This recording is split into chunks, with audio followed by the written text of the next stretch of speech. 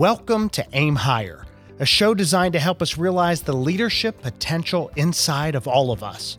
I'm Skip Pritchard, CEO, author, blogger, student of success, and your host.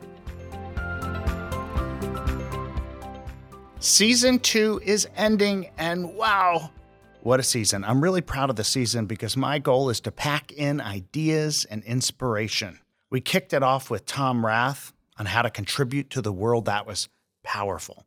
And we've had so many of my personal friends on here. We've had guests like country music star, author, and speaker Jimmy Wayne, good friend Mark Sanborn on leadership. He talked about using failure to propel yourself to success.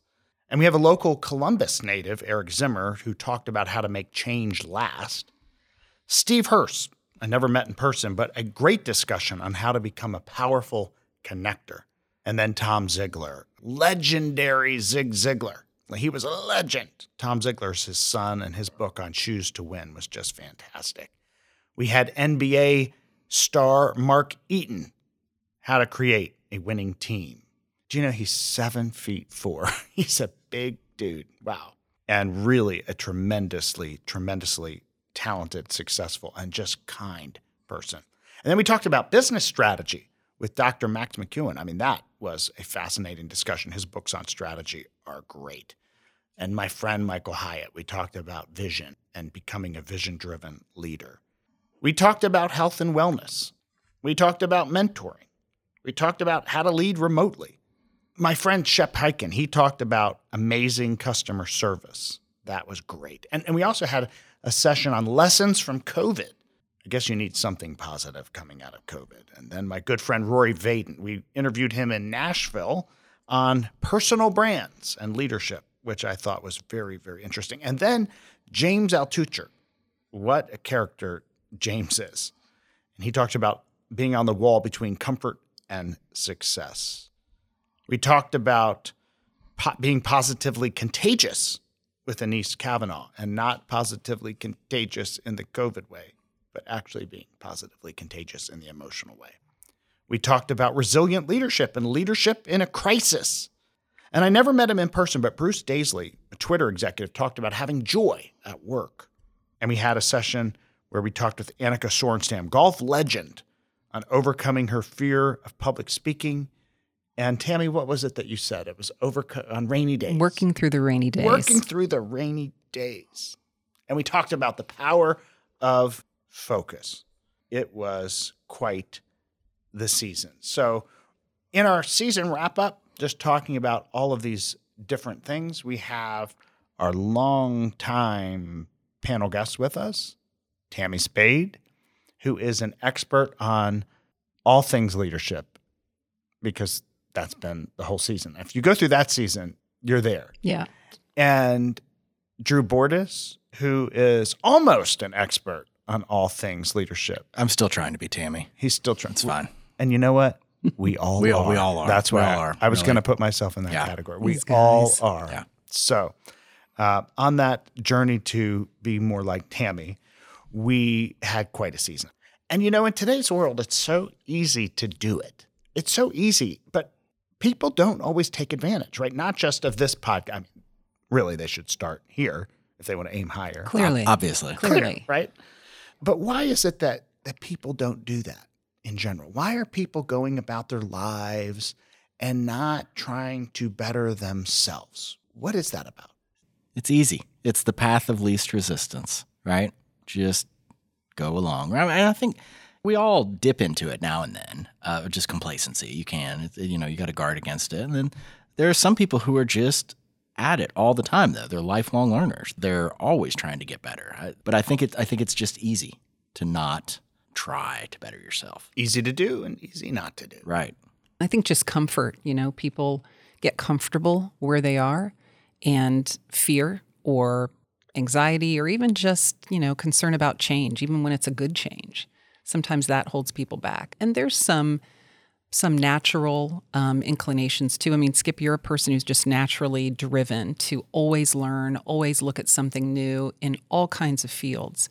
I think other people just struggle a little bit more with their ability to lean into change and what that might mean. It's not invigorating for them. It might be more anxiety producing for them. So the anxiety shuts them down. Mm-hmm. So they need to listen to the Annika Sorenstam. Exactly. Yeah. Well, and as we said on another, podcast, when you don't face those things, you're giving more power to them. And the longer you go avoiding, the more powerful they get. And often, life will happen and it forces us into a change. And we're not comfortable, but we look back and say, I'm glad that happened. That was a good thing. One of the main reasons I wrote the Book of Mistakes was just for that reason, was here are mistakes that people make. And it is so much easier to learn from other people's mistakes than to make them. And it's a choice. So you can either go through the pain and regret of thinking, why didn't I do this? Or you can just lean into that and learn from those mistakes and change it. I love this quote by Jim Rohn, and he used to say it all the time. I'd hear him in his seminars, and it echoes in my mind to this day. It says, success is just a few daily disciplines practiced every day. Failure is just a few errors in judgment repeated every day. It's that compounding effect of something very simple, just that discipline. Now, he used to talk about an apple a day. You say, keep the doctor away. It's an apple a day. And he says, and what happens if you get to Saturday? Can you eat 6 apples? No. Tummy ache. Right. He would say, no, it doesn't work that way. It's that small daily discipline. And what I find is if you tune in, oftentimes, New Year's resolution, you have these big changes and they don't last. It's not those that work as much as the little change. And you say, I'm going to do this little thing. And then you watch that little thing grow and grow and grow. I'm going to do 1 push-up every day. And then all of a sudden, it changes over time. And you find yourself doing 5 and doing more. It's the few daily disciplines. Writing that thank you note, calling people, expressing gratitude, meditating. Whatever it is, it's those few daily disciplines, spiritual time. Whatever it is for you, that daily discipline is key. And so often I think we miss that. And it's with so many podcasts and so many books and so many devotionals and so many things you can do on a daily basis, to just give it 10 minutes.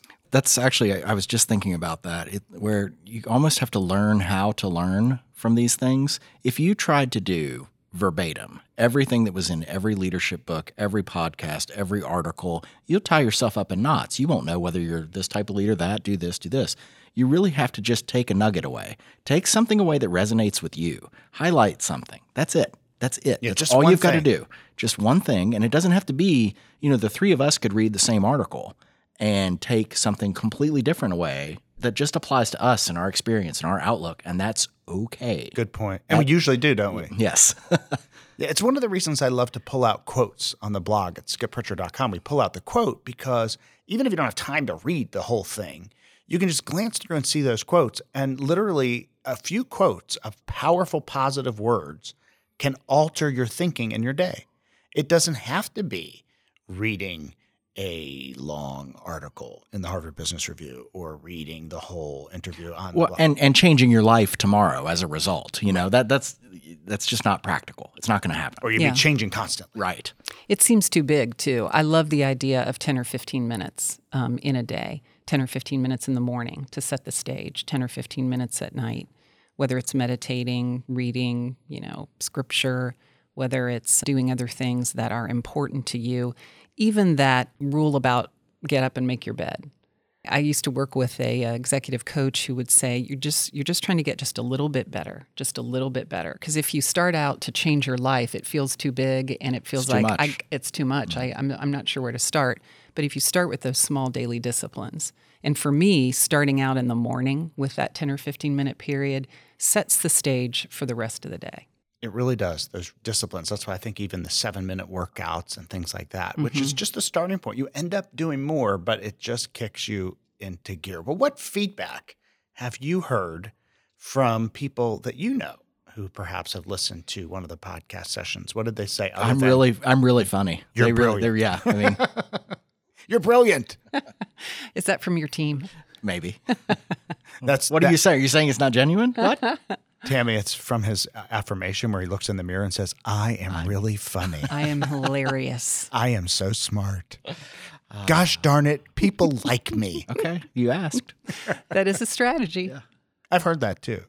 No, I think Be funny now, Drew. In seriousness, I think people like the feedback I've gotten is they like the interaction. I think there's something about podcasts and just hearing people talk, whether it's a podcast or a radio, TV or something, where it's a little bit more real. You get to hear the person more than if you're reading an article by them or seeing them speak in a public setting or something. It's just a little bit more personal. Yeah, I've heard, I guess, two things. One is authenticity, which goes to the personal category, whether it is someone like Annika Sorenstam or, someone else that you've talked to or this panel or you, Skip, just the opportunity to hear people talk about strengths, struggles, success, all the things, that they might have dealt with in their lives, and then be able to apply it. That's the other piece, authenticity and application.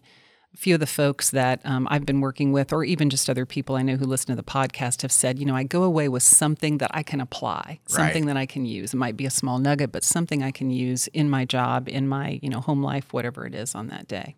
How about that? Is there anything that they've shared that they're doing differently from the podcast, or anything you are doing differently from the podcast?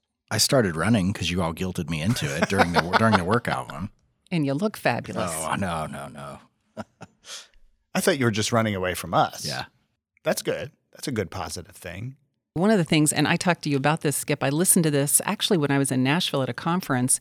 It was, I think, the Bruce Daisley podcast, and I was listening to it in the car, and he talks about taking a monk hour in the morning, busy executive, but taking time, and maybe not every day, that you completely set aside, completely unplug, and just process and think and vision.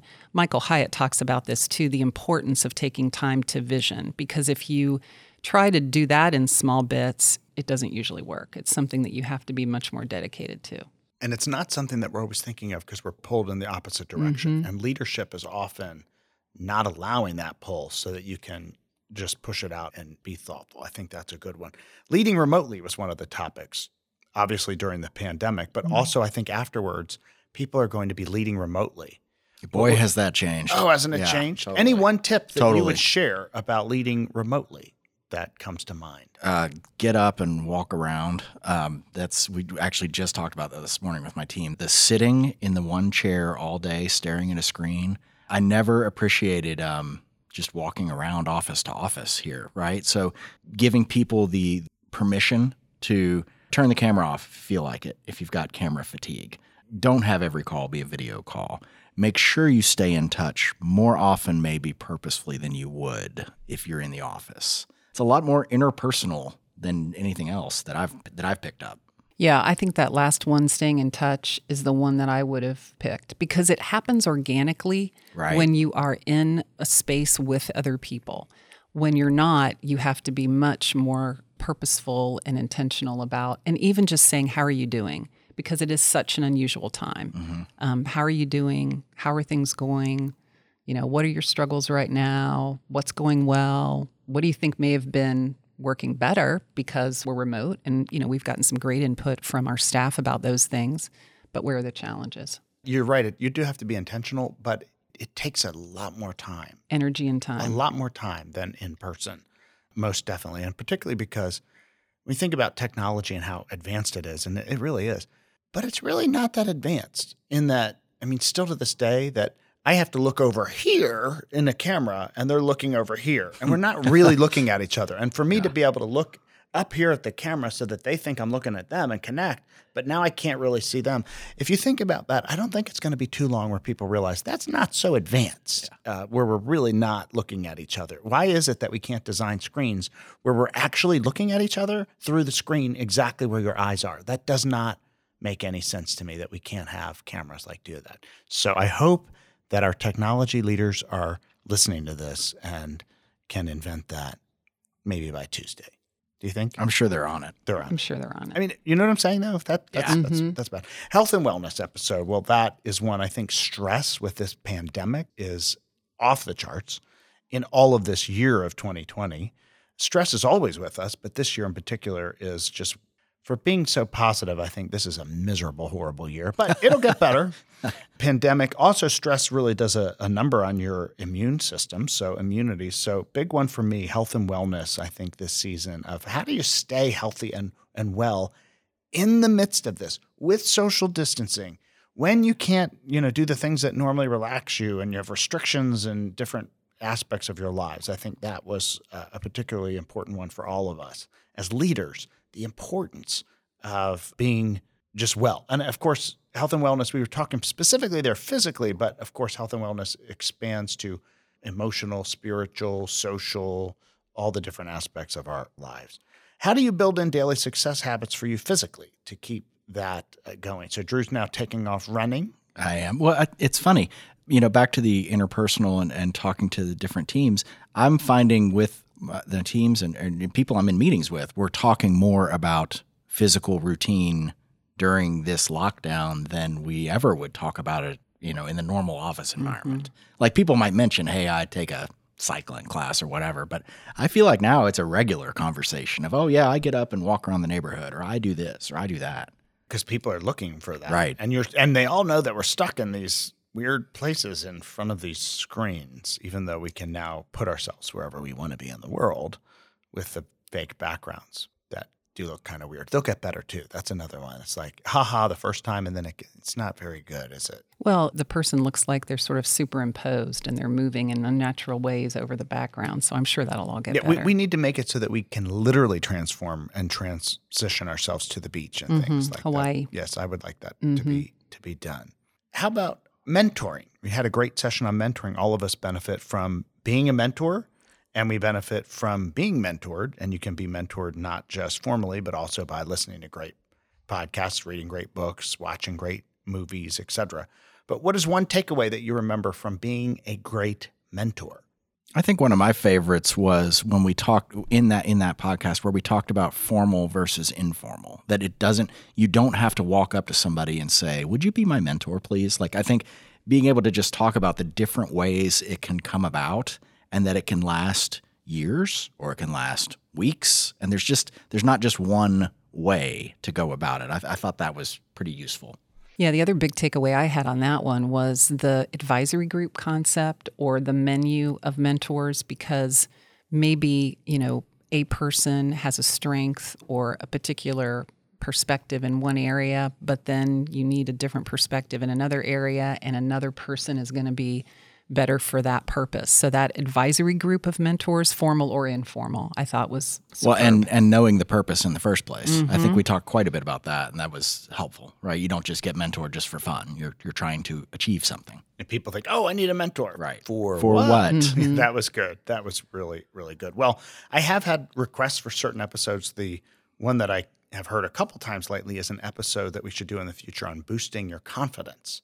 So how to boost your self-confidence. So that will be one we'll tease out for a future episode. Drew's shaking his head. No idea what to say No there. idea. I have irrational confidence. I don't know. It's all that mirror time. Yeah. But for now, I would say enjoy your time.